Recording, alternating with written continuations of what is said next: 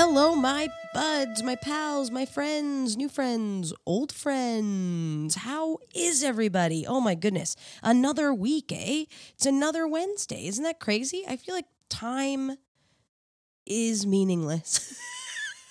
That's a dark way to start the pod off, but I just feel like I don't even know where the time goes. It's insane. It's crazy. But you know, another week means another wonderful guest here on One More Round.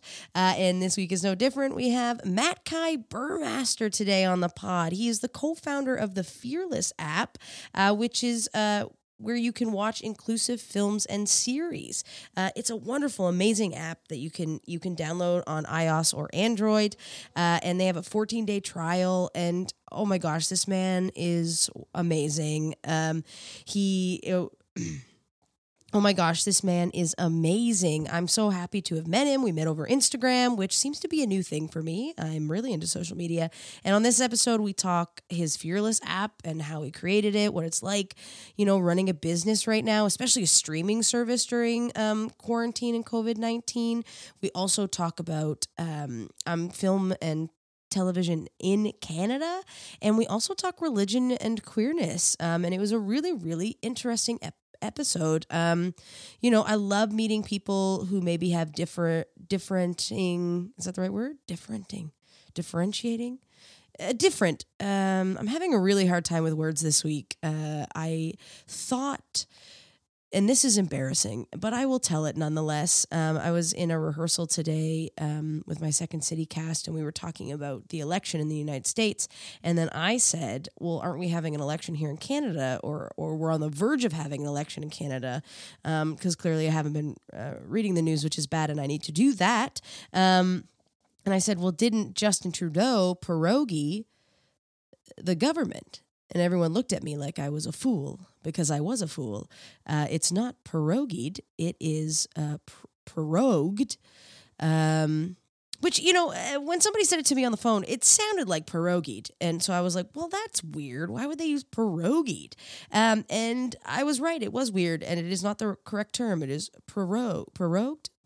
See, I still don't know. I have a hard time with politics. I'm really trying to learn and keep up with all the terminology that goes on in the Canadian government. And there are a lot of words that I just have never heard before. So I'm learning. That is to say, that was very embarrassing, but also back to Matkai. I love having people on who have obviously very different upbringings than I do, because everyone does, right? We as humans we all grow up differently. So it's really, really wonderful, interesting episode, and I'm very excited for you to hear it. But as usual, how is everyone's week? How is everyone doing? For me, I switched rooms with my roommate this week. So because we're still kind of in, you know, that quarantine, working from home, and she has a bigger room, which was really nice of her to switch. So I got my room all set up, but in order to do it, I needed to get a few things, and I didn't want to buy a bunch of new stuff because I feel like we always buy stuff. I think I said this on the podcast last week. So I've been looking on like Kijiji and Facebook Marketplace. So I've been doing a lot of transactions, obviously very safe, socially distant as best as you can, masks, hand sanitizer, Lysol wipes, bleach, it all. But I have to say, I may not be good at purchasing secondhand things, because I get to the place with the person and I don't really look at the thing because I trust people too much. So like I've gotten dinged a couple of times with a few things in terms of like pricing, and them saying the condition of things aren't as good as they originally posted. And I'm bad at like being like, hey, I would like to haggle with you now, please. It's haggling. I'm not good at it. I tried one day and I was like, will you take 40 for it instead of 50? And they were like, no, hard 50. And I was like, okay, I'll take it still. Thank you for your time. Or like I sold a table to this girl today, and I guess people just drop it off, but I was like, I can help you set it up if you need me to, or I can bring it up to your apartment. Like, just I don't think I'm doing it right. So if people know how to do buying things off of Facebook Marketplace and Kijiji Right. Please tell me. I'm trying so hard. Ooh, I also started watching a brand new show this week that it's not a brand new show. It's like it's been out for a while, but I just started watching it, called Room 104. It's on Crave TV. It is so good. It's by the Duplass brothers, and it's like a short story. Each episode is different, but it's all set in the same hotel room number. So it like jumps over in time and place and characters, and each episode's different. It's creepy and it's fun. Some of them are funny. Some of them are like intense. I'm really, really loving it. So if you're looking for something new to watch, I suggest you watch that. Second City opens up this week. We start work. We had our first rehearsal today. We're doing an improv show to start as we write a new show. Obviously, a lot of things are very, very different. It'll be 50 people in the audience. We're all wearing masks. We're separated into different green rooms. And so completely, we can't, we have to social distance on stage as much as we can as well. We're not allowed to sing, which is going to be difficult for me. But I'm very interested to see how it goes, and I'm so excited. And they're taking all of the wonderful precautions for us, and we feel very safe. And also, it's just so nice to see everyone again and start being creative with people again in person. I mean, our rehearsals are over Zoom, which is fine and very fun, just to see everyone and have some time during the day to laugh and enjoy each other's company. And I'm very excited to see how it goes. The show is called Safer, Shorter, and Still So Funny, which I think is a perfect title, so it's going to be interesting. I went to see my first indoor show because I was like, I better prepare myself. I went to see my best friend Tom Hearn in his wonderful solo show, Gay Garbage. Oh, it was such a blast. It was really nice to be out. Comedy Bar felt so safe. The way their tables and everything is set up. It was a really wonderful experience. I had a great time. If you don't know Tom, he was my first guest on the show, and you should check him out. He's incredible. Very wonderful queer performer, and does, like his show title says, a lot of gay garbage. I had a thought today. My mom and I were talking on the phone. She's back home in New Brunswick, which is where I'm originally from, here in Canada. And she was saying how a lot of people in New Brunswick don't wear masks because it's not mandatory. And they kind of think, like, whatever, like there's no cases here, so we're safe and we're fine. And I was like, what's wrong with a mask? I was like, it's not as hard as it looks, I guess. But what I was thinking was, I was like, man, in the winter, it's going to actually be pretty great to have a mask on, because that's the part that I always feel is the coldest in the winter. Which, speaking of the winter, I know I'm all over the place today, but here we are. This is it. I am so excited for the fall. I love fall. Everyone loves summer, and I love summer. I do. I appreciate summer a lot. There's just something about fall that is so magical and so wonderful and so fun. The leaves change. It's something romantic about it. I love, I'm not a big pumpkin spice latte person, but I love pumpkins. I love Thanksgiving, and Halloween is my favorite holiday of all time. Halloween is my favorite time of the year. I love scary movies more than any movie ever. Scream is my favorite movie of all time. I watch it probably once a month. I just put it on. It's my comfort film, which is strange because it's violent, but I don't know, as a kid it really affected my love of film. I think it's a perfect movie. And speaking of that, I'm going to say now, my friend Joel McMeekin and I are going to be starting a second podcast that is going to be coming out October 16th, we believe. It may be October 23rd, but it's called So You Like Scary Movies, where we talk about all of our favorite scary movies. It's going to be seasoned, so it's not going to be weekly, but I'm very excited about that. We have so much, as we like to say, unuseful knowledge about horror and about the genre and about horror movies that we're so excited to be sharing with you. So check that out, coming in October, just right in time for Halloween. And you know what time I think is just right now? Is it's time for my interview with Matkai Burmaster. So here, let's go to that now. He is an LGBTQ film creator and the co-founder of the Fearless app, the streaming service for inclusive indie films and series. He's likely that random guy you saw rollerblading shirtless in neon yellow shorts in downtown, and he is proudly queer, lives with his partner and his cat, Lady Mischief, and he is unapologetically a supporter of body positivity and mental health. Please welcome Matkai Burmaster! Yay! I'm so excited to be here. I'm so excited to have you here. This is really exciting. I love that you're the second person I've had on this podcast that I've met through social media. Oh, yeah? And the other person you met through? Was Chef Paul Lilikis. Okay.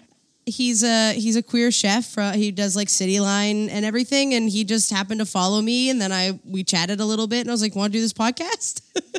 Amazing. And then we found each other through Instagram, so it's kind of similar occasion. Occurrence, not occasion. Occurrence, no.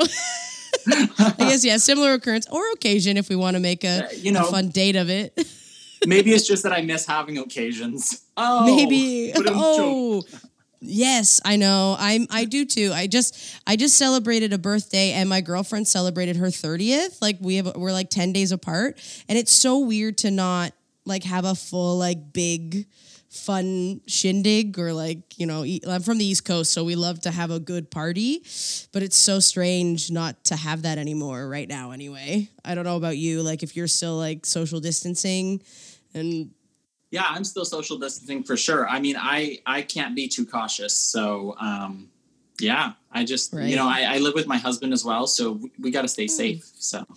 Yeah, you gotta, I know, and I've tried really hard to keep my bubble like as small as possible, so I don't see people very often as much as I would like to, but I guess that's the new world, I suppose. Yeah. I mean, I've interacted a little bit with like family and a couple friends, but I've kept my circle small as well.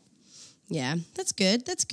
Have you been doing a lot of like creative stuff during quarantine, or you've been kind of taking the time to chill a little bit, or?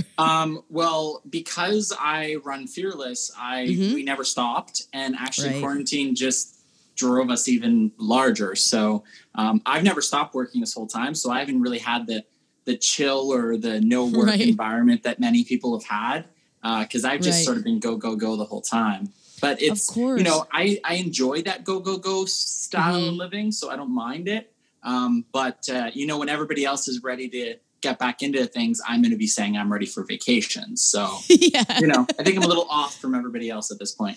Of course. Yeah. Cause because you, like you said, you're creator of the Fearless app. That's correct, right? Yeah. Which is amazing. Yeah. And I really want to delve into that because I didn't know about it until we met on Instagram, and I was like, this is amazing, because it's such a wonderful idea to have to bring an app that is specific to like LGBTQ, female, diverse voices that might not have that opportunity otherwise. Why did you decide to start the Fearless app, and what kind of drove you to this career? Well, I started as an actor. And I studied theater at York University in Toronto, and I hated it.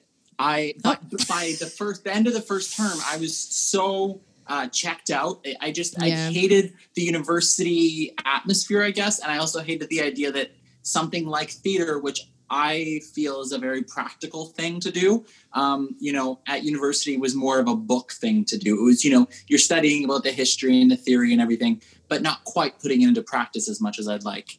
Right. So from there, I moved on. I went to film school at Seneca College. And a couple of the people that I met at film school, we ended up collaborating together. So we made a short film, then we made a series, then we made another short film and another series. And, before long, it was sort of like, I have this content. What are we going to do with it? So basically, I was trying to find Fearless. Like I was trying to find it because I figured somebody has made this sort of thing before, but nobody had. Like there kind of was like apps for indie film, that kind of just took everything. And, as a viewer, you kind of have to sift through because some of it's really, some of it's bad. Let's not beat around the bush. No. So you have to sift through it a little bit. And then, of course, there were other niche apps that were like, this is an app for women, or this was an app for queer content. And while all of those things are valid, and for sure there's people who want to subscribe to those, I just knew in my heart that I wanted to be on an app that was about inclusivity in general. I didn't want to be on some niche app because part of the content that I was making was about inclusivity in general. Right. Most of the content that I make features LGBT characters, either as the leads or very close to the lead. And off, including who I choose to hire behind the scenes as well. Right. So for me, it needed to be more inclusive than that. I didn't want something niche. I mean, in a way, Fearless is niche as well, kind of, because it's showing independent content. But it's sort of, I want it to be the Netflix of indie, the Netflix of inclusiveness, that it had all of it. So that was the goal. Yeah, and you've done it. I've looked at it, obviously downloaded it, and I'm getting the 14-day trial. Like, I'm so excited to actually like view a lot of the content, because that's, like you said, that's stuff that I feel like we don't have access to as much, even like with Netflix or with like Crave or any of those like major streaming services. You don't get that quality content, and sometimes there's these amazing gems that you miss. And I like that it's a broader niche. Like, I guess technically it's still a niche because you're doing more diverse voices, but that it is broader and you're including all of those voices is wonderful and incredible. And was there any struggle along the way to build it, or was it obviously building any business of any kind, there's going to be some sort of struggle, but in terms of getting that content, were people pretty quick to jump on board? No, it was very hard in the beginning. In fact, the problem is it's a bit of what comes first, the chicken or the egg scenario, because when we first began, we were trying to say to content creators, hey, put your stuff on this app. And, they'd come back to us and go like, yeah, but nobody uses this app. It's a nothingness. Like, it doesn't exist yet. So we don't know whether we want to be on there or not. And then from the members side of it, well, members don't want to join if there's no content. So the beginning, it's hard. And so we decided that we would just put out a beta version at the beginning. We only had 100 people that were members of it. And we gave it to them for either free or almost no money. And there was barely any content. I mean, we had like 20 short films. We had like 3 series. And we had like maybe 2 feature films. It was like very sparse at the beginning. That was 3.5 years ago. So, but, over time, I think the thing that attracted both content creators to put their content on the app and the members is that we've always been like really clear about what we want to do since day one. And we've never wavered. For us, it's that inclusivity angle. And I think the other side of it is that we cared about making a really good product. So like from the beginning, we could have put out our app sooner. We could have done things sooner, but our goal was to say, we want to be, from an app point of view, as good as Netflix. We don't want anyone to log on and go, this is an indie app. No, it has indie content, but it's a mainstream app in terms of how it works and functions. Right. And and that's incredible too, because it's been out for 3.5 years, which is amazing. And it's crazy how when you do first start out, it is like, but I feel like you have to start out that small in order for people to become even having 100 people is amazing for me anyway, in my opinion, because I feel like if I started an app, I'd be like, well, I'm going to get one person. So I think it's very brave and to do something like that. And also wonderful to have I almost said venue, but that's not the word I'm looking for. But to have that available. Once again, you're saying venue because you're wishing we had an occasion or a venue to go to. I wish we could go watch all of these films, or have a big Fearless like party or something and show a bunch of the films on a big screen. That's what I want.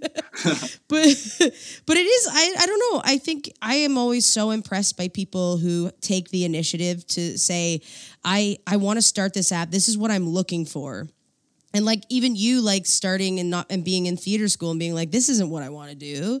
And then going off and taking that initiative to create something that you wanted to do is so incredible. I don't know. I just think it's so cool. I'm always so inspired by people like you who do stuff like that. So that's incredible. has it been easier during COVID, like during quarantine? Like, have you been getting more, like you said, you're more busier now. Are you getting more followers and more people streaming? Yeah, absolutely. I think that a funny thing happened when the quarantine began. Everybody was bored all at once. Mm-hmm, yeah. And so I think it just, you know how sometimes you're like, I want to check it out, but like someday later I'm busy. I got an event, I got a whatever. And then maybe you forget about it. Whereas during quarantine, it was sort of like, hey, try out Fearless. Well, okay, right now, right? There's a sense of like, I'll just do it right now because I've nothing better to do. Yeah, it's true. Because you feel like I know for me anyway, during quarantine, I was like, I have nothing, I'm not doing anything because I work at Second City, so we shut down right away. So we were in the middle of like building a new show, and they were like, we gotta shut down, and I was like, good, I need a break. But at that time, I was like, I want to watch everything, so I got most things, so that I think everyone has slowed down so much that people need that content. So that's awesome that you can provide that and that it's doing super well. How often do you put content up? Like, is it every Friday? Every Friday. How much do you put up? Every Friday there's something. Every Friday. How much, on terms of like, do you put up like a feature film or is it like a bunch of things all at once? It depends on the week. There have been weeks where we've, had many series go up at the same time. Sometimes been many feature films at the same time. There's been a couple weeks where it's like we have no feature films, no series, but this week we have 7 new short films. So it really depends on the week. It's not so much about us making the choices. It's also about like at what point those things are ready, from the filmmakers, or sometimes the filmmakers say, I'd love it if it went out on a certain date. So then we say, yeah, no problem. So, some weeks it's a lot of content. Sometimes it's a little bit of content. It depends. And also some series, we let the creators choose for the most part if they want to do a weekly release of episodes or release all episodes at once. So both happen. So sometimes there's, maybe episode 7 of whatever's coming out this week, so it depends. Obviously, yeah, of course. There's so many factors that go into producing content and everything as well. Compared to 3 years ago when you said you had maybe 20 shorts on the app, how many things are on there now? So much that I couldn't even be able to list them for you. That's amazing. People tend to think that I've watched everything on Fearless. I couldn't possibly. I haven't seen everything on there. There's just too much. I only have so much time. Of course. So we have a team of curators that watch the content before it goes up. So somebody has watched it, but not necessarily me. No, of course. Do you reach out to content creators, or is it now that they are coming to you to try to get their content on your app, on your streaming service? Both. And I would say almost equally so. We work with distributors and aggregators and stuff. So there's that sort of high level enterprise side of it. And then there's also the lower end side where individual content creators just reach out to us and say, hey, I've got, this project and do you want it or not? So we have like a application form on our website where anyone can apply and submit their content. Oh, wow. And then the curation team decides if it's accepted or not. So. Oh, that's awesome. That's so cool. It's such a cool, I can't believe, one, that I didn't know about it until we started following each other on Instagram. I'm shocked that I feel like sometimes I'm in like a hole and like, especially. What, a funny thing has happened because even though we're a Canadian company, we're based out of Toronto, like you would expect that we'd be most popular in Canada, but we're not. We're most popular in the States and South Africa. So it just kind of happens. It's weird. Yeah, I guess it would just depend on who. Do you think it's word of mouth too? Like people, like somebody from the States saw it, told their friend, like that's how it kind of ends up working? Yeah. Wow. I think so a little bit. Fearless has sponsored like some film festivals and stuff as well. So it's partially related to that. I mean, we did sponsor like a couple in the States and we, sponsored one in the UK, et cetera. But, we've also sponsored film festivals in Toronto and, still we have less people that resulted from those film festivals as did other ones. So, Yeah. No, it's not anything like personal or specific. It's just like those are the people who gravitated towards it. Yeah, it's not of a bad course. or a good thing. It's just sort of what it is. Just sort of what it is and where your content lands, I guess. Yeah. I mean, I also feel like sometimes in Canada, and I don't know if you feel this, but I had this conversation a little on another podcast with a friend of mine who's an actor, how Canada doesn't have like a star system. Like there isn't like a system for film for like that. Like Quebec kind of has one in their own way. They have like a built-in star system. The UK has a huge one, the US, but we don't. Do you think that maybe factors in sometimes to independent film in Canada? Do you mean like who becomes sort of a celebrity status? Is that what you mean? Not necessarily celebrity status, but also in terms of like film and that. Like I find in Canada sometimes we don't like lift up our own content as much as they do in other places.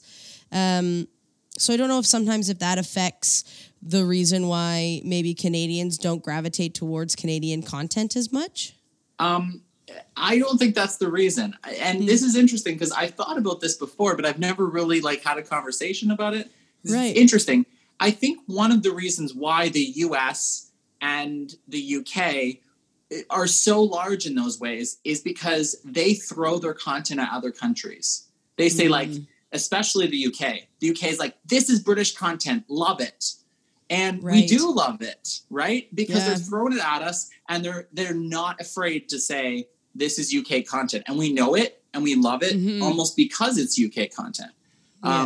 The States is the same. They're throwing content at various countries, right? And they say, this is New York City. This is whatever. This is, and so there's an element of we know and we like these things because we see them and they come at us. I think Canadians are a little bit more like, hey, we made great stuff. Let's tell Canadians about it. So I think that's the difference. I think that sounds that sounds exactly kind of, I think in my brain what I also feel as well. And I think that's why we don't have as big of a star system either, because we're not throwing it to not throwing it to other countries to be like, hey, look at how great our country and our arts are and watch it and watch how good it is. I feel like they're starting to a little bit now. For sure. I think that certain people, like, let's just think about like Drake and Shawn Mendes, for example, in the music scene. The fact that they're including the Six or Toronto actually in the lyrics of their songs, those are the kind of things that help boost something.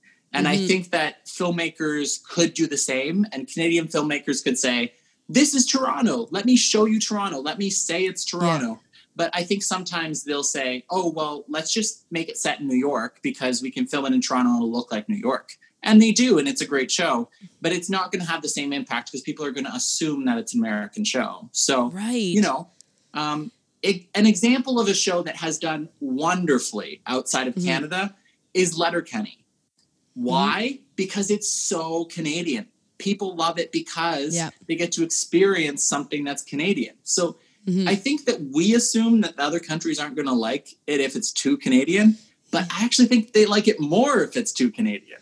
I think so too. I think that we need to start taking in our own country and being proud of it, because I feel like, yeah, you're right. I feel like we've been told so much to be like, make your setting in New York City or make it Chicago, make it a big American city, like what everyone talks about and people love that place. But I'm like, Canada's got some amazing things, which I feel like is what's exciting about the Netflix reaching out and having people submit to Netflix Canada, because I think they're opening up a brand new studio here in Canada, but they wanted and they asked for specific Canadian stories. Like they don't want it to be set in America. They want it to be set in Canada. Yeah. And I think that's great. One of the reasons why that happened was because Netflix was doing co-productions with CBC and they had some disagreements and some. Oh. So now Netflix says, well, we're going to have to make Canadian content now because, CBC may not be the best partner for us anymore. They were making Anne with an E together. They were making Working Moms together, I believe. So there was Schitt's Creek too. Was it Schitt's Creek? Yep. Schitt's Creek they were making together. Yeah. So, those types of co-productions, have been happening with Netflix in various countries. And it's great to see they're doing those co-productions because then at least it's partially owned by the country that it's being filmed in. Normally the content that gets filmed in Canada is primarily content from US networks. They film in Canada because it's cheaper or because they get tax credits or something like that. So a lot of times it's American content and they make Toronto look like, New York or Chicago or whatever. So whatever. Yeah, or even small towns, right? Like there's areas of Toronto and Sudbury they're filming a lot in now, and Ottawa, So yeah, I think the key is like people like things that are just like real at the end of the day. So, if you have a connection to New York City and you used to live there or whatever, and you're like, I have this connection to New York City, so I'm going to make Toronto look like that, and that's what I'm going to do, then that show would probably be great too. It's more just like, what are you authentically connected to? And that is the best content, or the ones that people write when they like are so passionate about that place or that time or something that is truthful. Like, I don't know, in comedy we always say like, it's always like more truthful. The more truthful you are in a scene, the funnier it's going to be, right? And that's the same with any content that we create. It's just going to be better if it's from a more personal point of view, right? So I hopefully, I don't know, I hope as an actor and writer and comedian, I'm like, I hope we do more content. I don't know, for me, I've always been like, I just want to do great stuff in Canada and have like, and show off our country and the talent that is here. And I think that's like similar what you're kind of doing with your app too. Like, is your app is obviously content from all over, I'm assuming. It's not just content Canadian. From all over. However, there is a large amount of Canadian content. It just kind of happened by mistake. Yeah. Right. I think it happened obviously because myself and the other people who, were working on Fearless, we're all from Toronto. So obviously we're telling people and the filmmakers that we know are Canadian, et cetera. So I think the word of mouth element just happened a little bit more here. But also I think it's just because Canadians really like making their own content. I mean, it's just something that Canadians do. They make a lot of content, whereas I think, in some countries it's all about, let's pitch to Netflix. And I think that Canada has a great structure of like, let's just make it on our own. And I mean, that's what Fearless is about people who just said, let me make something. Yeah, and then you get to show it to the world, which is so fun. And and you said you were born in Toronto, like I was actually born in Sudbury. Oh, okay. Yeah. So that's fun. For your listeners who don't know what Sudbury is, because there's probably some, it's 5 hours north of Toronto, or 4 hours if you speed real fast. Yeah. And you lived there basically all through schooling and then moved to Toronto? Yeah, I lived there up until the end of high school, and then I came to Toronto for university, and I never left Toronto after that. I did live briefly in New York City for a very short amount of time, but then I moved back to Toronto because COVID. So I actually moved to New York City. I moved to New York City. Yeah, it's crazy. It's a crazy story. I moved to New York City in January. And in April, I moved back to Toronto. Oh my gosh.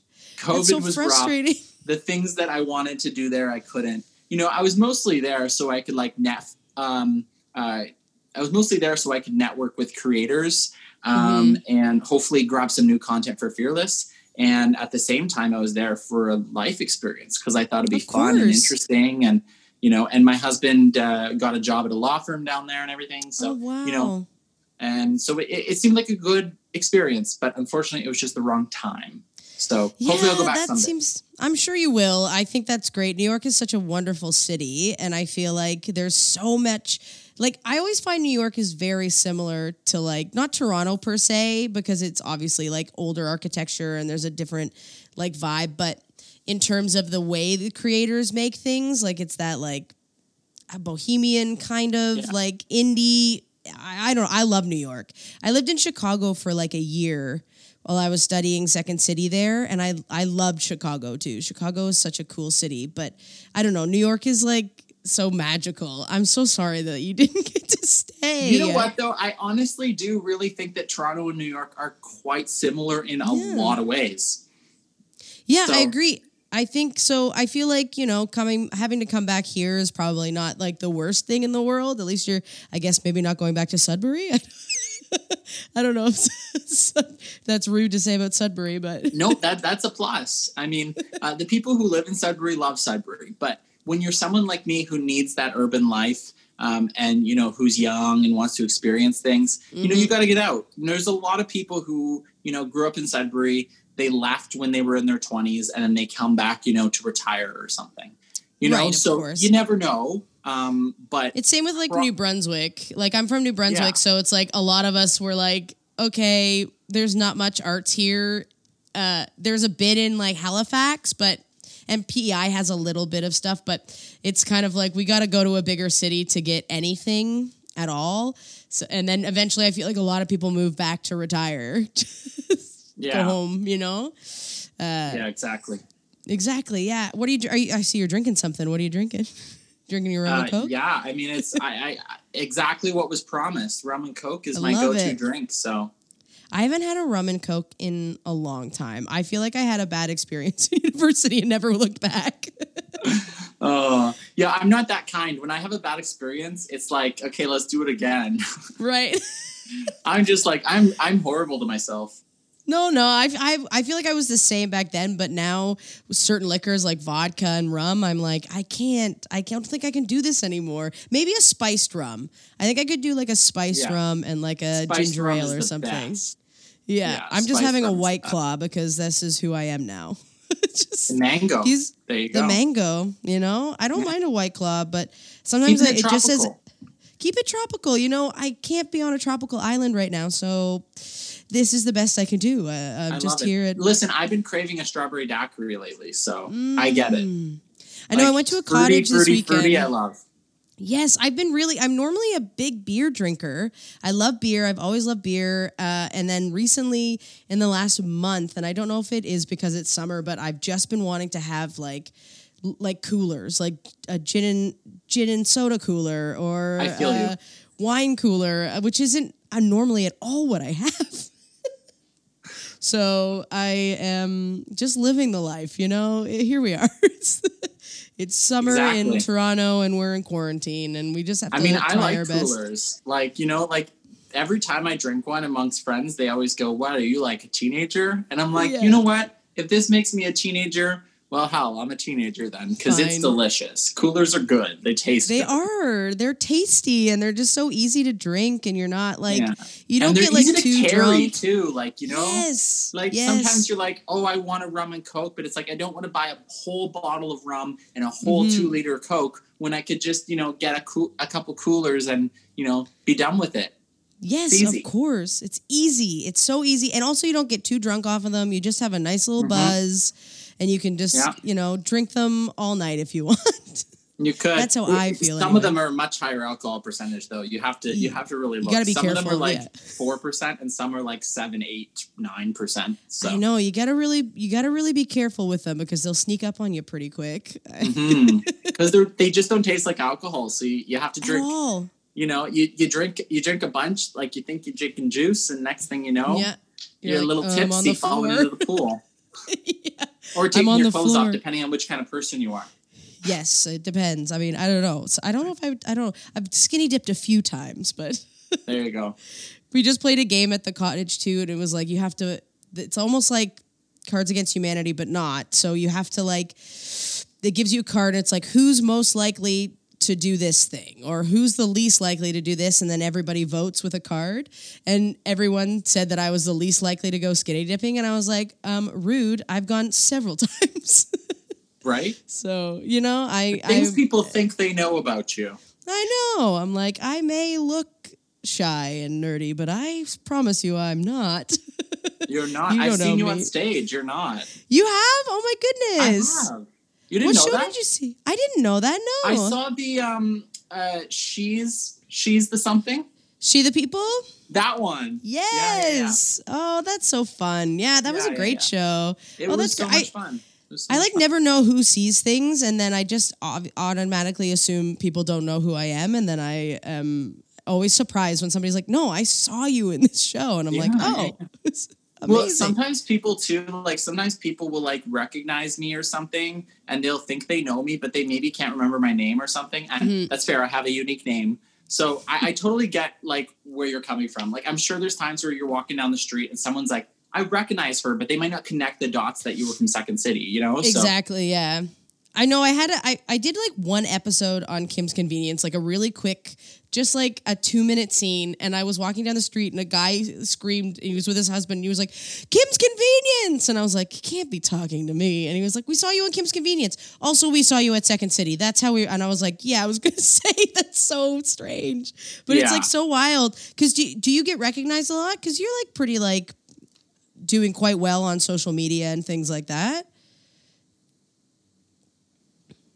Yeah, I get recognized a fair bit. I mean, like a lot of people who follow me on social media are from other places. So, you know, it's not like I'm that well known in Toronto. I'm more well known on a, shall we say, international scale. And perhaps even probably more Americans know me than Canadians as well. So, okay. But yeah, no, I get recognized sometimes. You know, sometimes people, sometimes they recognize you and you can tell they are because they do like one of those, you know, instead of a double take, they do like a 4 take.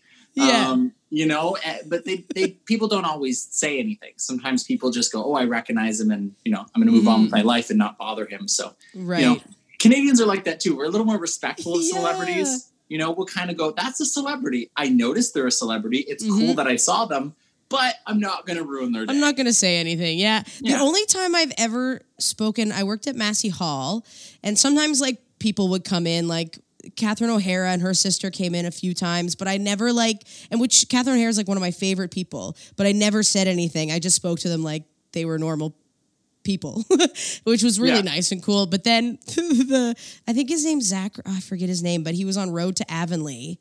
And he played Felix on Road to Avonlea, the CBC hit show. And he was there, and I was like, I gotta say something. I watched this show all the time as a kid. And I was like, you probably get this all the time, but I used to watch you when I was a kid as Felix, and I love Road to Avonlea. And he was like, honestly, I don't get that a lot, so thank you. And it was really funny. Because it's been a while, right? Yeah, it's been a long time. Yeah. He's done like a few films in that as well. But yeah, I just thought it was so funny that I decided that's who I decided to be like, hey, I used to watch you all the time. And it was so strange. What a funny like interaction. I also love how on your Instagram you say that you're unapologetically queer. Yeah. Which I love. I'm like, yes, we should all be unapologetically queer. And I feel like for me, over the last few years, I've become more and more like comfortable in my own skin and like figuring out who I am in the queer community. Like what, like, cause there are so many ways to identify now. So it's like, how do I identify? Where do I fit? And like the older I get, the more I'm like you said, unapologetically who I am and queer. And I really love that. And I just love that term so much. Cause I feel like, I don't know if you feel this, but sometimes at least at the beginning of my career, I was always a bit nervous to be like, I'm queer. This is who I am. And then after a while I was like, no, I have to, this is who I am. So I should just sit in it and live in it. And it's not like it's a, I don't know, like not like a radical thing or anything. It's just being like, this is who I am. And this is what you'll get when you see me. Yeah. I mean, I think it's kind of important, you know, like even if you look at my posts on Instagram, not every post is like some flamboyant, you know, rainbow wearing post. But I think that it's important that people know these things, because one of the things that I hear a lot, especially when I'm talking to people who, you know, are, shall we say, straight or, you know, cisgendered, is they say, I don't know any blank. They may say, I don't know any trans people. I don't know any gender nonconforming people. I don't know any, you know, XYZ, any pansexual people. So I think it's just that like the average person just feels like they need to know one person who is one of these things in order to just kind of get it. Yeah. You know, you can watch TV shows till the cows come home, but at the end of the day, you kind of just want to know one person, you know? You want to know one person who's a plumber. You kind of also just want to know one person who's, you know, non-binary or something, you know? Yeah, of course. It helps. I think it helps. No, go ahead. Sorry. I was just going to say, like, even though I've seen, for example, tons of strippers on a show, I might still go, but it'd be nice to meet a stripper. It'd be nice to, understand people. Well, you can get an inside, right? Like if you know somebody and also I feel like for people too, by knowing somebody who is, queer or who is a stripper, you can kind of empathize a little bit more with them. And, like groups of people who get this like negative or people are prejudiced against, to get to know somebody then can change somebody's mentality on something as well. I think that's just me anyway, because I just feel like I've seen so many people or like friends of mine who have come out and their parents or like even my parents, like not to say I don't think my parents were ever homophobic people. Like I just don't think they knew anyone. So for them it was like I just watched their like mindset change a little bit too and become more aware and learn about things and want to know and understand things. So I think that is important. So it is true that I think people be and say who they are and not be afraid to say who they are, because, I feel like there's more of us out there who are good and protective of each other than there are the like trolls and shit. So yeah. And, there's many versions of that. I mean, like, for example, Tim Cook, who's the CEO of Apple, he's gay. He doesn't always put I'm gay on things. He's never worn a rainbow pin. However, if someone asks him, are you gay? He says yes. Right. So there's many versions of it. There's some people who are going to say it more than others. There's some people who are going to be very vocal about it. But at the end of the day, all those versions of it are valid. So of course. Did you when did you come out? Because I didn't come out until I moved to Toronto.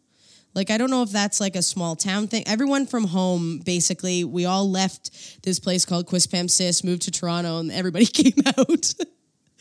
That's funny. It is. I actually was on a podcast called, I believe it's called the Out Podcast. Okay. And in every episode, they have one guest who just tells their coming out story. Okay. That's the podcast. There's no other topics. And I think it's great. It's very niche. Is great. It's very specific. Yeah. So I was actually on that podcast and I spoke for, an hour about my coming out experience. Wow. So I'll give you the brief version. Please. Which is, I think a lot of people... and certainly people have, direct messaged me on Instagram as well. People who are not out who feel like they want to be. A lot of people think that the coming out experience might just be one day you tell everybody and it's done. In my experience, it's never been that. I mean, no. The thing is, as someone who's queer, you're going to have to constantly come out. Every time you get a new job, you have coworkers and bosses to come out to. Every time you go to a party, you have a whole bunch of people who are going to question you, And the thing is, something like being queer is something like being a plumber. It's so integral to who you are that if you go to a party, people will say, what do you do for work? Well, I'm a plumber, right? And similarly, if you go to a party, someone's going to say, oh, do you have a husband? Do you have a wife? Do you have kids? These are normal things that people ask. And so it's not as if it's something that is like a secondary element that is easy for you to just not talk about. You could, if you wished, you could say, I don't want to talk about that. Right. Or evade the question or tell a slight fib if that's what you need to do. If that's where you're at in life, that's fine and valid. But I just think that, like, for me, I never, ever had that one day where I came out. I never had a big moment. It's been little moments, and it's been very gradual over time. My family is very Christian, religious, and they're not so welcoming to, different sexualities and different genders other than what they understand to be real and legit. Right. So, basically my one sister, when I was 18 and she was 16, she just said to me, are you gay? And I said, yes. I mean, I don't know that I would say it quite that simply nowadays because I've, evolved my sexuality since then. Of course. But that was an easy answer to a question. She made it easy for me. And to this day, I love that. And then just recently, I, had some discussions with my two older sisters. So they only kind of found out recently, even though I've been very vocal about it online for how many years now. So even though people might know, they might not know. Right, of course. I don't know. Yeah, or they don't want to I find sometimes people know, but they just kind of push it aside if it's not time if they're not ready yet to, I guess, accept it. Because I love that. I love the way you just put that too, is that coming out isn't just a one-time thing. You are constantly coming out. Always. And it is true. I feel like when I came out to a couple of friends first, and it was even coming out, it was me being I think I'm this. I think this is what I've always felt, and it's been there forever. And then, that happened. And then when I was moving to Toronto, my mom has asked me if I was gay my whole life. She's always asked. And I would say, no, I don't know, no, full panic. And then she always just kind of always asked. And then I think she just put it aside and was well, she's telling me the truth. She says she's not. So then when I actually did, she was shocked. She was but you said you weren't. She was I believed you. And she wasn't mad. She was more scared of me getting hurt or anything like that. But it is that interesting thing. And then it's your dad finds out. And then a few months later, I told cousins of mine who I trusted. And then they, a few months later, told their parents. And it's just always constantly down the line of who needs to know in the family now? And do I have to say it or do they just know? And and coming out to people at work. And when do I not care enough to say it, right? Yeah, when does it not matter anymore? And which people is it going to cause more problems than it's going to solve? And who do I want to tell? Constantly thinking about. Exactly. Yeah, it is. I do that is such an interesting thing because when we do talk about coming out, we do always people tell a story of how they came out to just their parents, but then you forget that it's no, that doesn't end there. It continues for a long time, your whole life, basically. Yeah. I mean, I feel like people can make assumptions, but until they ask the question, they don't know for sure what you identify as, at least. Yeah, so. And the other side of it is because I've had both experiences of someone asking me the question and me having to drum up the courage to say something out of the blue. I personally feel like it's much better for family members and friends to just ask the question. Yeah. That's my opinion. I think that, if you're aware that this is something that somebody could be interested in discussing, then it can be a question you could ask and they'd probably appreciate it. I appreciated it. Yeah, it is nice. I feel like if I had been more confident when my mom was asking, I would have appreciated when she actually asked. But at the time, obviously, I was nervous and didn't know what to say or what to think. Yeah, because you're still figuring it out when you're young too, right? Trying to discover yourself. But I feel like if there's anyone listening out there who's wants to know how to, I guess, figure out how to come out to somebody, hopefully they ask you the question. And if not, just wait you'll find the right time to do it. Everyone has to do it in their own time and there's no rushing and no forcing of anything. That's what I say anyway. Yeah, exactly. I really, really like how you say that. I've never heard somebody put it in those terms before. And I really, really like that. Yeah.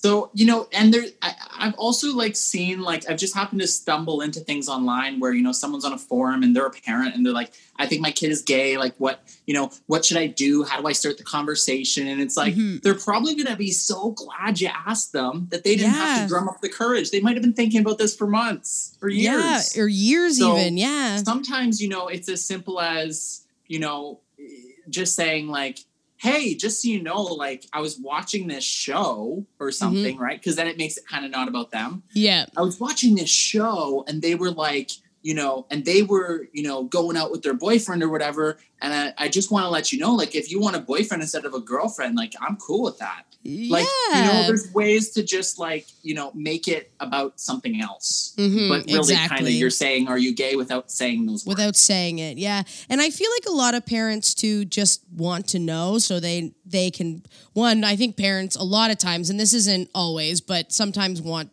the best for your kid, obviously. And, I think parents get a little scared too for their kids being like different in quotes, because I don't think it's necessarily different, but I mean in terms of the society we live in. From their perspective, it's different. From their perspective, it's different. In society's perspective, it's, marginalized group.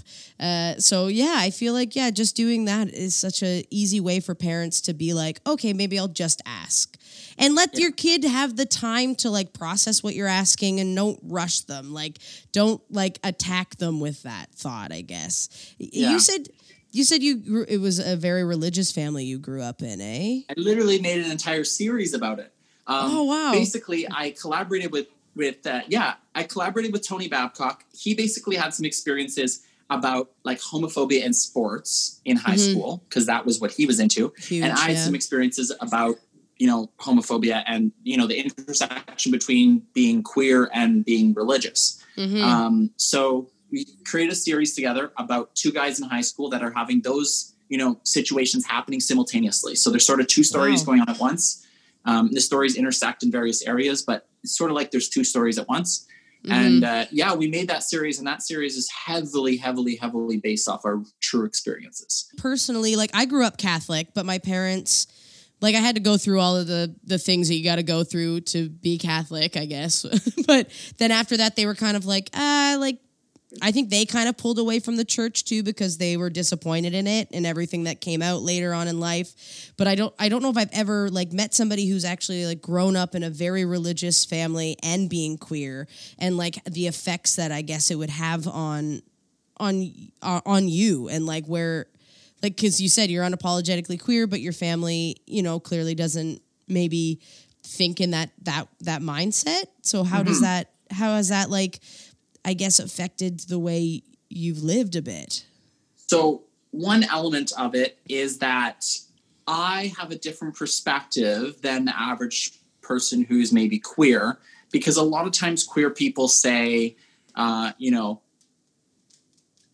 F the church. Can I swear on this podcast? Please. Absolutely. Yes. They're like, fuck the church. I'm gay. I'm queer. Fuck all them. They're horrible people. Fuck my mom, fuck my dad. Like, I don't give a shit. I'm going to live my queer life and, and I'm good and done with it. That wasn't my experience. My experience is that through religion growing up, I didn't have bad experiences. Religion to my family was a good thing. It's something that helped them.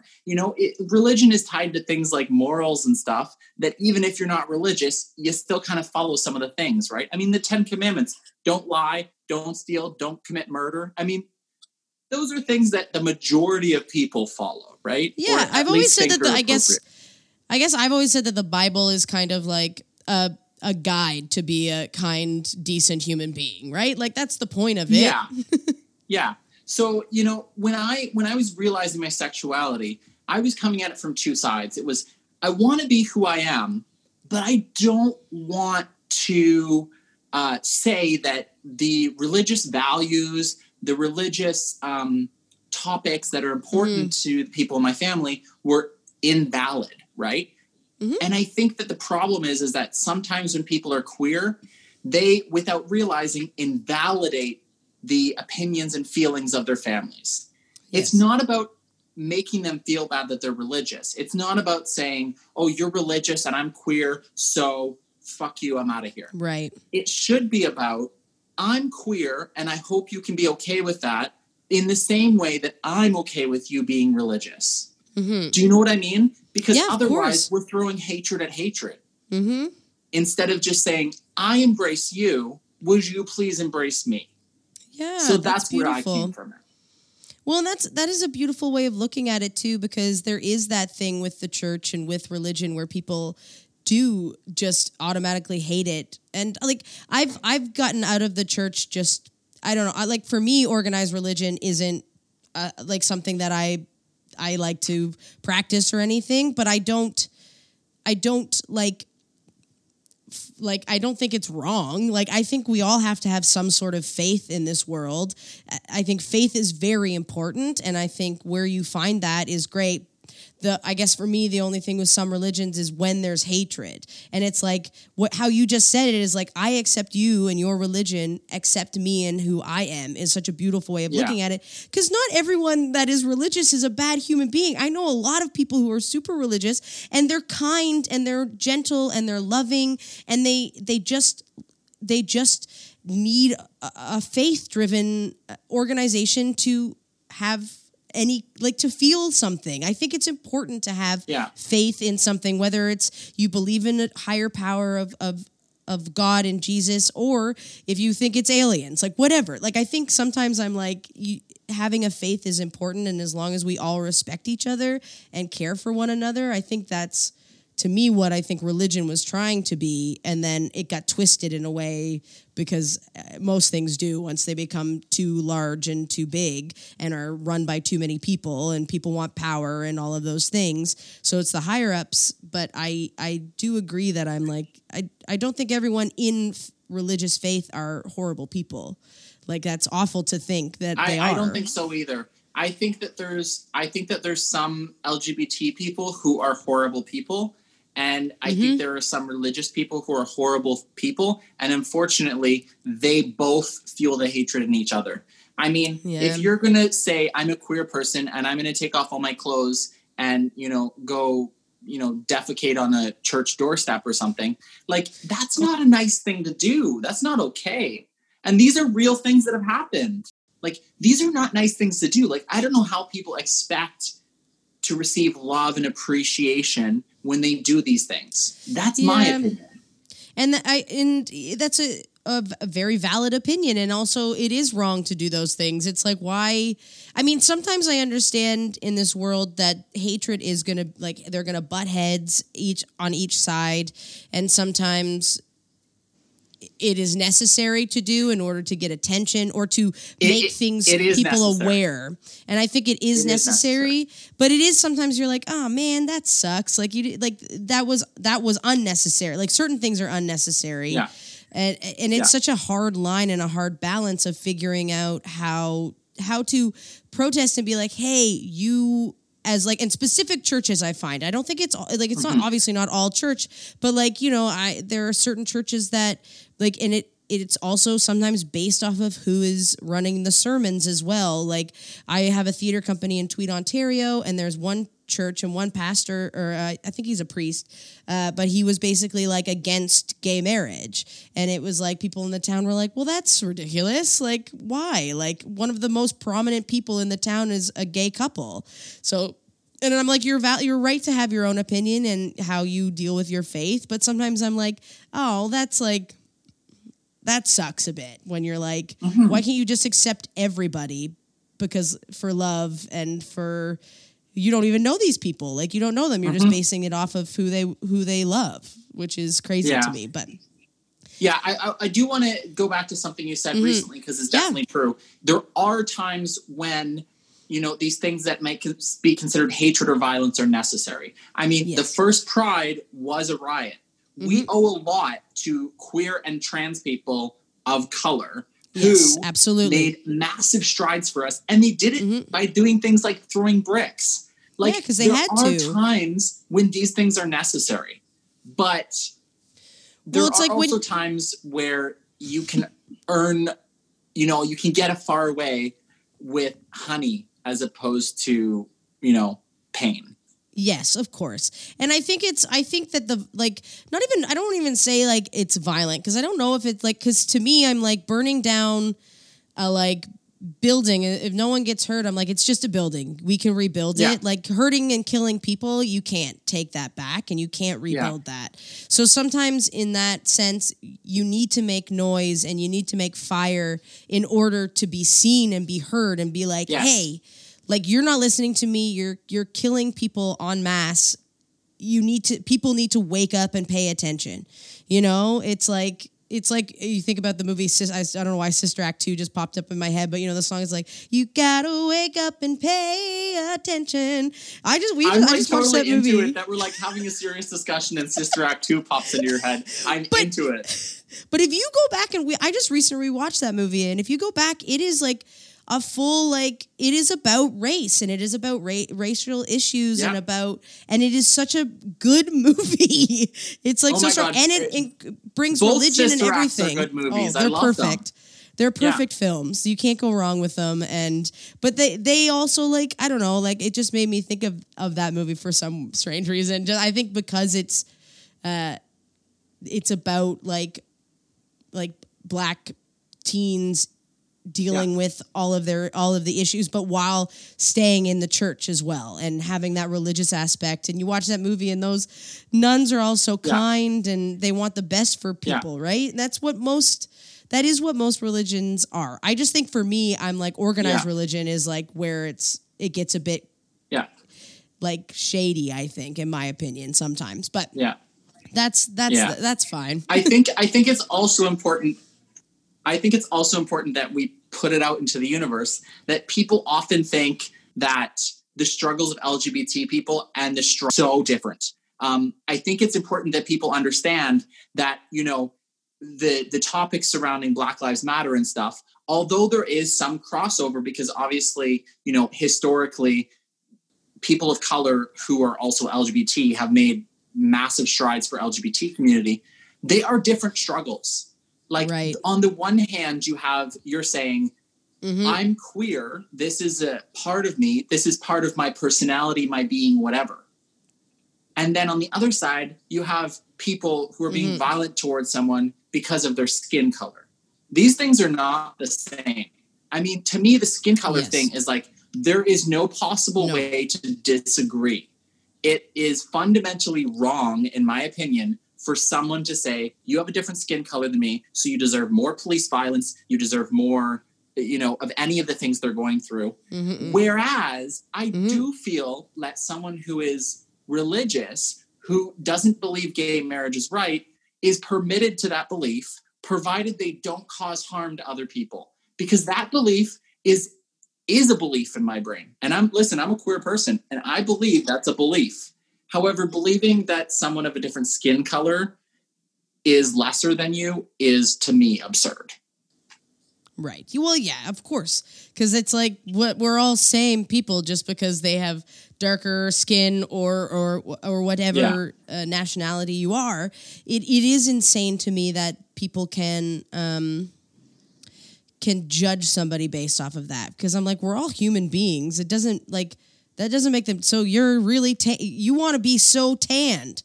So I don't understand. Like, sometimes people, you're like, all they do is want to tan and have beautiful skin. And like, and it's like, how can you hate somebody like that, but also like want to be like them? So it is wild to me. I just, I think people's beliefs are valid as long as you're not hurting anyone and you're not being prejudiced towards them. You can be like, I don't believe in that. I respect you as a human being. That's what I believe. Yeah. But I don't know. It's a hard line sometimes, you know? Oh, for sure. So is this the like most serious episode you've ever had? Like, I feel like it might be. No, it's not. It's not. I don't know. I love just chatting and seeing where conversations go. Like my last podcast with Selena Vile, we got into like some like heated discussions too about politics and about like gay culture and the village culture and stuff like that. So it's definitely not like I've had other conversations. I don't know. I think it's also now in this world that we're living in, like not even post COVID, it's still happening. But I feel like it's the time, like I think people are at home and we're seeing stuff more and we're learning more and we're not afraid anymore to have discussions, because I think discussing things is important. And I think hearing different opinions and different ideas on different subjects is, I mean, that's partially why I started this podcast, because I was like, I want to talk to people and I want to get to know people and I want to know if they have a different opinion than me and we can talk it out, or like we can just chat about it. I think that's what's interesting about human connection too, is learning about somebody and learning what they feel and what they believe versus what I feel and what I believe. And I think that's interesting. And like hearing you speak today, I'm like, these are awesome. Like I I don't know if I've ever spoken to somebody with like similar views to you, and like hearing them from somebody, and it takes us back to that idea of like not empathizing but understanding something more. You can't understand it until you speak with somebody about it. Yeah. And I'm not talking like an argument. It's like listening to the person and being like, oh, amazing. I would never have thought of it like that. Or I have never heard it said that way. And I don't know. That's just for me. I just like love having conversations with people. I think the biggest thing for me that like has always been the driving force in all this is I just see it from the perspective of like, how can I respect you because I would like respect back?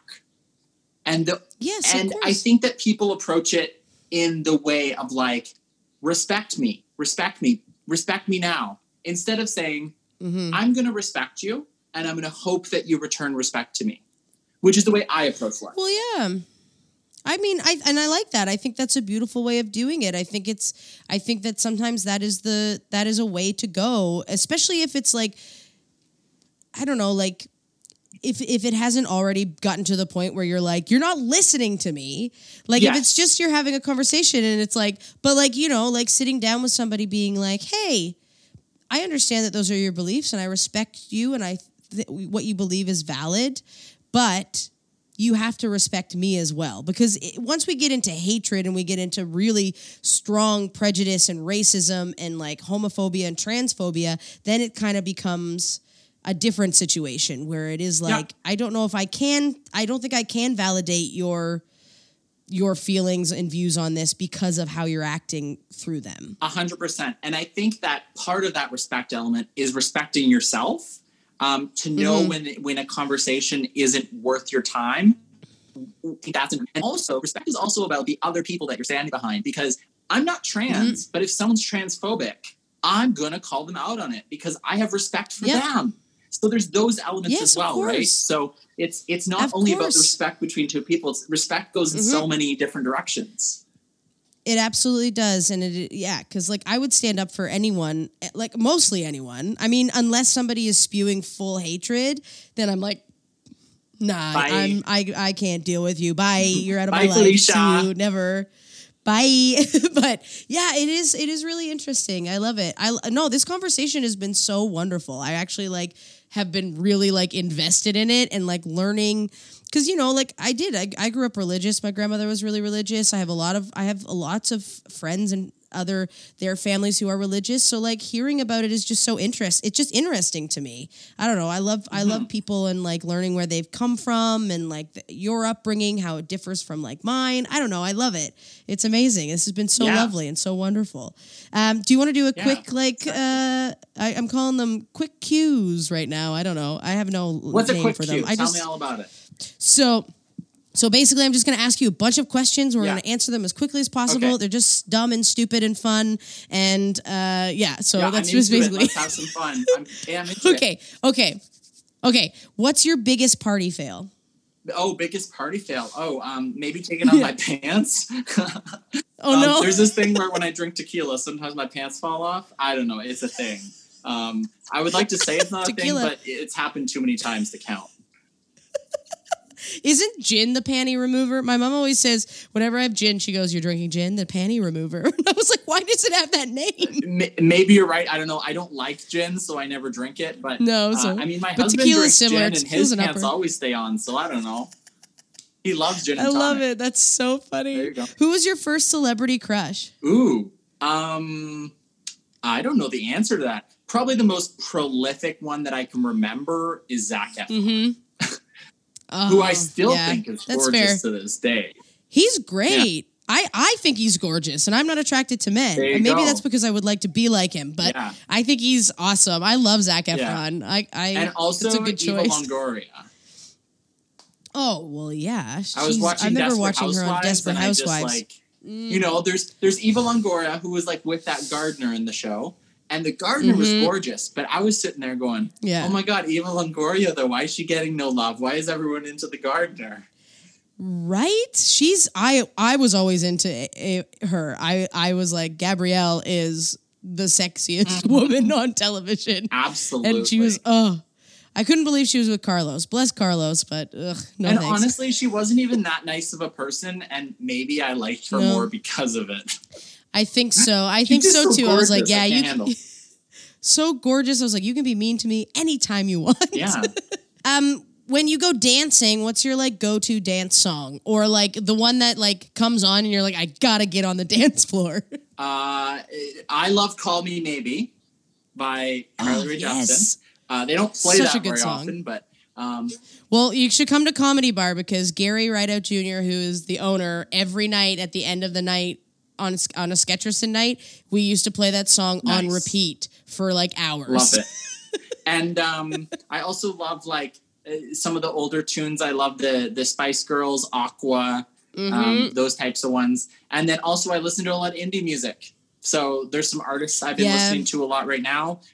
Caleb Rudy is a bi artist, and his new song is called Teen Movie, and it's so catchy. Ooh. I highly recommend I'm going to look that There's up. a great music video for it as well. I am. It's amazing.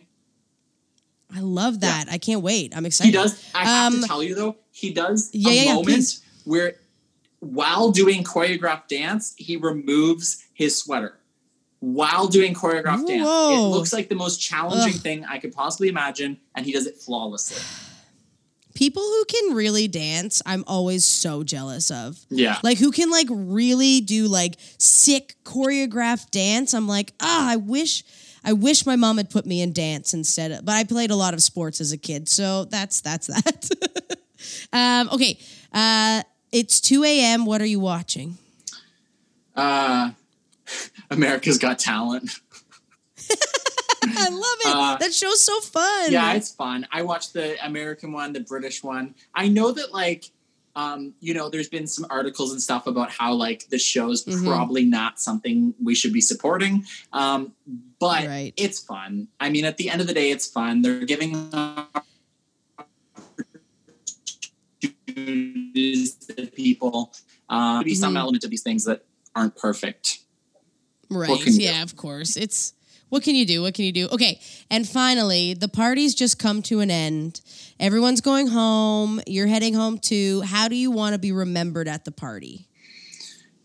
The fun one. You know what? I want to be remembered as the one who told that really good joke. Because usually I tell 100 jokes and only one of them's funny. So. So you want to be like, Matt guy just told the best joke. That made the party the best. I love that. That's very fun. I'm just the kind of person that I'll just keep spurting out the jokes even if people aren't laughing because I know that one of them will be funny. So one of them will hit and people will be like, yes, I love that. Exactly. That's so funny. I love that though. That's great. That's consistent. That's consistent and I like it. Well, Matkai, this has been a delight, an absolute delight. I'm so glad to have met you now that we know each other officially. This is so lovely. Of course. What's next where can people find Fearless, and what's next for Fearless, I guess? Well, you can find Fearless on the App Store or Google Play. Just download the app, get your free trial. You've done it already, so this is more for your listeners. Yes, and I'll put it in the description as well. Oh, so amazing. There's a description on podcasts. I'm learning new things. But there's no comments, right? So nobody can say, I hate this so much. I mean, if somebody leaves a negative review, but I don't think people have the time to do that. I hope not. So leave the positive ones. I think you're good. I hope not. So many people have left negative reviews on Fearless. Like, the one has been so funny. Someone left a review that said, this app is horrible. It's chocked full of female and gay shit. So, you know how the developer can respond? I said, thank you so much for the kind compliment. You're like, what did you think you were getting? I don't know, but person? Whenever hate things come in, I like to throw back something either comedic or just something that spins it on its head, because I think oftentimes like to comments like that, people would feel upset. And it's like, why feel upset? This is someone who has nothing better to do, and they're leaving a mean comment. I mean... Exactly. Nothing better to do, and also clearly didn't read what they were getting. Didn't do their research. Well, I don't know. We don't want them on the app anyway. It's not for them. I know, right? It's not for you. Get out of here. Away. Go find something else. But yeah, so people and where can people can download the app. You can also follow Fearless at Watch Fearless on Instagram, Twitter, etc. If you want to like share some Fearless GIFs, you can like go in your Instagram story. You could just search Fearless, and then the Fearless GIFs will come up, which are fun. Or stickers, we will or whatever they're calling them these days. And amazing. And then if you want to follow me, I'm at Matkai Burmaster on Instagram and Twitter. We'll just say that. I'm on Facebook too, but nobody uses Facebook anymore. Facebook is for the moms, I think, right now. So that's fair. Instagram, Twitter, I guess TikTok, it's Snapchat. Yeah, I'm on TikTok too. Snapchat, I'm on there, but I say I'm not because, you know, I don't use it. Haven't used it in a long time. So really, it's all about Twitter and Instagram for me. Twitter and Insta, same. I hear you. Well, thank you so much for doing this podcast. This was a blast. Yeah, I had fun. I had such a wonderful time. I had a lot of fun. It was really nice meeting you, and we'll have to have you on again sometime. Yeah. And we'll definitely promote all the shit out of Fearless because I love it. Good. I think it's such a wonderful, and also, wonderful I just app. have to say before I go that if anyone is like a Second City fan on here, which I imagine there are some, there's a series that was made in Toronto called Brennan and Victoria Make Rent. And it features a whole bunch of Second City people in it. So check that out. Oh, amazing. I didn't know that was on there. Yeah. Victoria, I know both of them. I taught Brennan, and Victoria and I used to work at TIFF together. Amazing. I mean, That's awesome. We don't have an exclusive agreement with them, but they just love Fearless, so they've pretty much made it exclusive. So Fearless is like the one place you're supposed to go to watch the show now. So it's pretty awesome. Amazing. Yeah. I love that. That's awesome. Check it out, everyone. Oh, my gosh. Thank you so much again, Matkai, for being here. I really appreciate it. Thanks for having me. Matkai Burmaster, everyone. Oh, my goodness. What a delightful, wonderful human being. Oh, I'm so happy to have met him. I see a bright future for us as friends in the future. Please make sure to follow Matkai on Instagram and Twitter at Matkai Burmaster, as well as make sure to download the Fearless app for iOS and Android to watch inclusive films and series, and you get a 14-day free trial. So, I mean, come on, folks. Check it out, give it a try, and then stick around for some more because it is truly a wonderful, wonderful app. I'm loving it. I'm loving my 14-day free trial. It is awesome. If you want to follow the podcast, you can follow us on Instagram and Twitter at One More Round Podcast. If you'd like to follow me, you can follow me on Instagram and Twitter at its_Trisha Black. Oh my goodness, social media, am I right? We are also on Patreon at www.patreon.com/its_Trisha Black. If you're feeling like you want to help out the pod, there's lots of really, really fun little bonus things that you get that people who are not patrons don't get. So, I mean, isn't that enough for you to want to be a patron? If you're loving the pod, please leave us a rating or a review or both. It allows people who are maybe just passing through on an episode to know what the podcast is like from subscribers and listeners like you. And I really appreciate you tuning in every week. Next week on the pod, I have the wonderful, the delightful, the funny. Oh, this person is so funny. It makes me laugh. Incredible writer, storyteller, Ann T. Donahue. Oh my goodness. I am so happy to have her on the pod. She is a delight and just a wonderful human. And we're having some Snapple this week because we're both in a retro phrase of the 90s. So obviously it's going to be great. Oh, thank you once again for tuning in this week. It's so nice I know I can't hear you, but you're out there and I appreciate it. And of course, no East Coast Kitchen Party is ever complete without a musical number to see us off. So here is one for you now, and we'll see you next week. Mwah.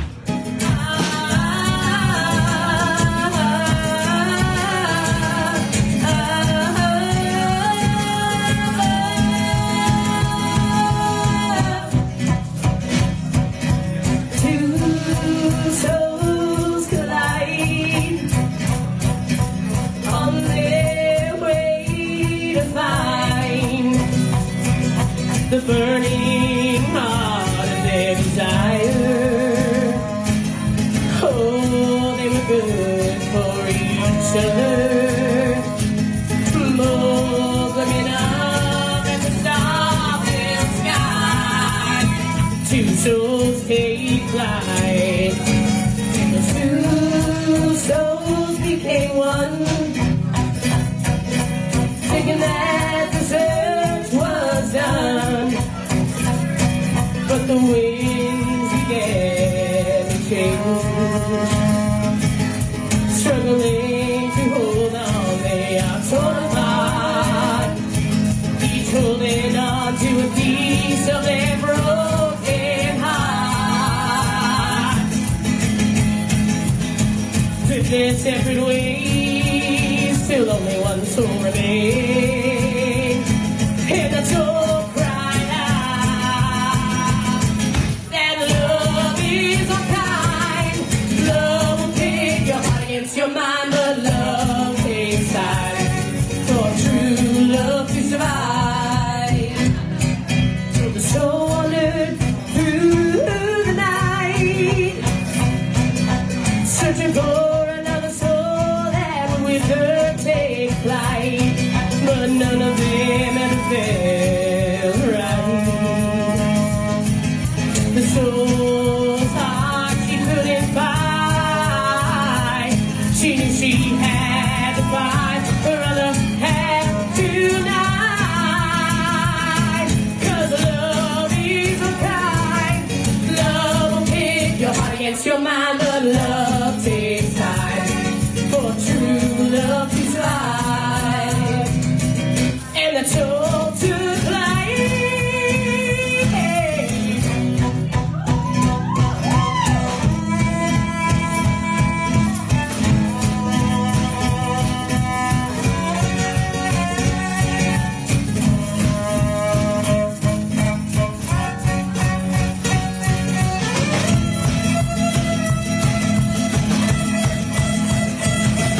And the soul took flight.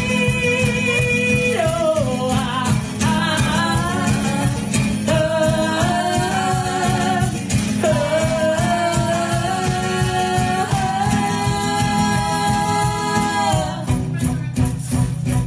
and those two souls again collide